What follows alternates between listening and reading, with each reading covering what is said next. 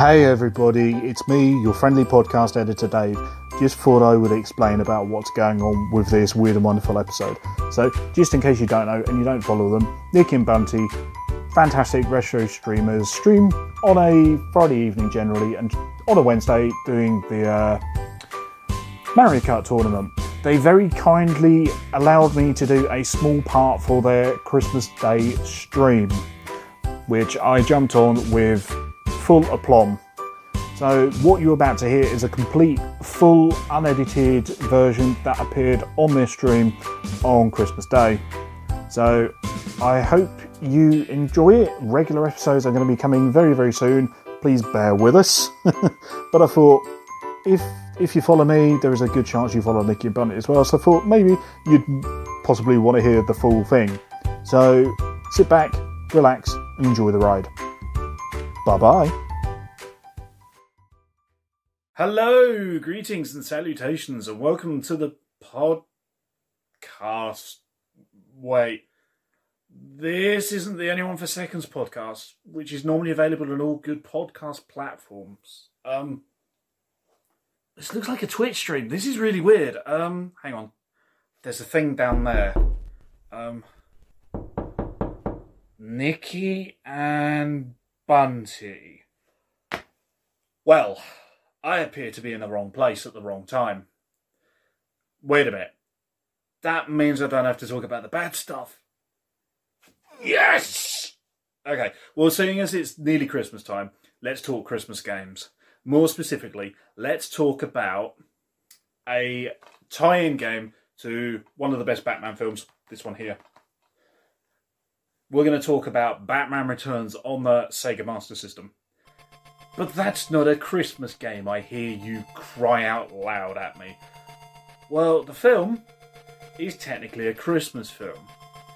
There's Christmas trees, there's candy canes, there's decorations. What more do I need to say to convince you of this?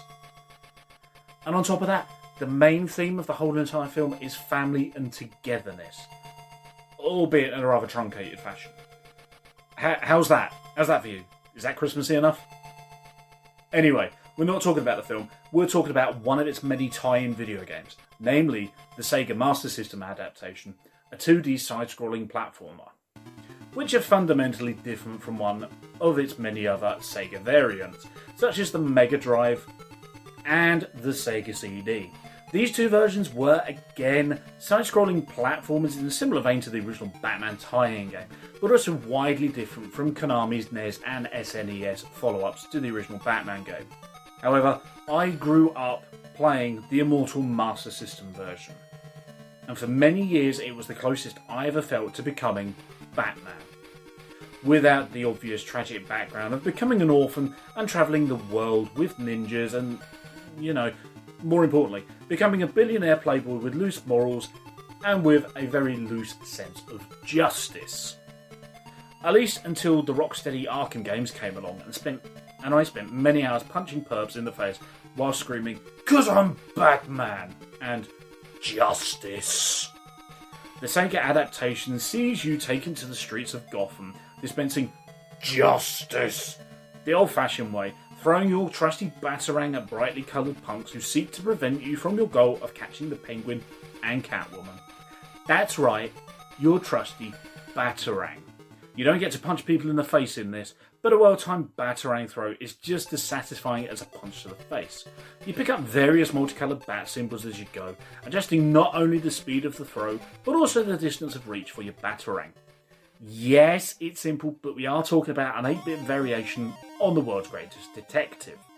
On top of dispensing justice, use your trusty grappling hook to swing around Gotham, avoiding bottomless pits caused by those nasty street punks.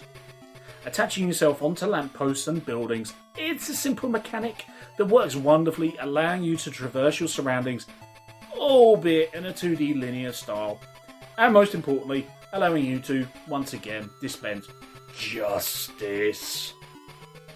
What really makes the game stand out for me, though, is the attention to detail that is bestowed upon Gotham. It's dark and twisted, matching the aesthetic from Burton's films, but also allowing the city to be its own character, which arguably Gotham is within most Batman media anyway. Batman himself is instantly recognisable, even if you may struggle to see the trademark pointy ears. You know what though, the character design all round is pretty bloody good. The street punks are again recognisable from the film itself and easily distinguishable from one another. From rolling punks to frame thrower lads, there's enough variety for a truly challenging experience. Speaking of challenging experiences, this is one of the very first games, well, to my knowledge anyway, citation needed, that had branching pathways.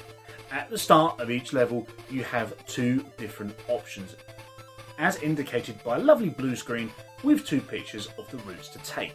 This acts as a subtle difficulty level, one route being easy while the other being much harder to navigate.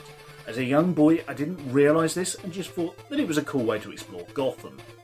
It would probably explain why I've never finished it, and to this day still struggle a little while. The challenge is entirely your choice, whether you take an all easy route, an all difficult route, or decided to mix things up. I mean, for 1993 when this game was released, that's a pretty big deal. Let's talk music. This game's got a lot of it, all of it equally catching and entertaining. Sadly there's no 8-bit version of Danny Elfman's theme, but we'll forgive it as this soundtrack is so friggin' great. Seriously, for me, it's one of gaming's greatest soundtracks, alongside Sonic Chaos, also on the Sega Master System, and modern greats like The Last of Us and Loco Roco. Even dedicated music games like Guitar Hero struggle to touch this soundtrack's greatness. I love it so much. Ultimately, I love this game. It cemented my love of not only the goddamn Batman, but also the platforming genre. With enough challenging elements, striking visual style and catchy tunes, there's enough there to keep you going for a solid evening's worth of gaming. So to anybody watching right now who's never played this and think the Arkham series is one of Batman's greatest video game appearances, of which it is, tied alongside the Injustice fighting games, naturally, give this a go. It may just surprise you. Well, I suppose I better get back to the awful things now. I really don't want to. I just kind of want to stay here in this nice little bubble of time that we're in right now. I still have nightmares about the Cat in the Hat film, for God's sake. Save me and Nicky and Bunty. You're my only help.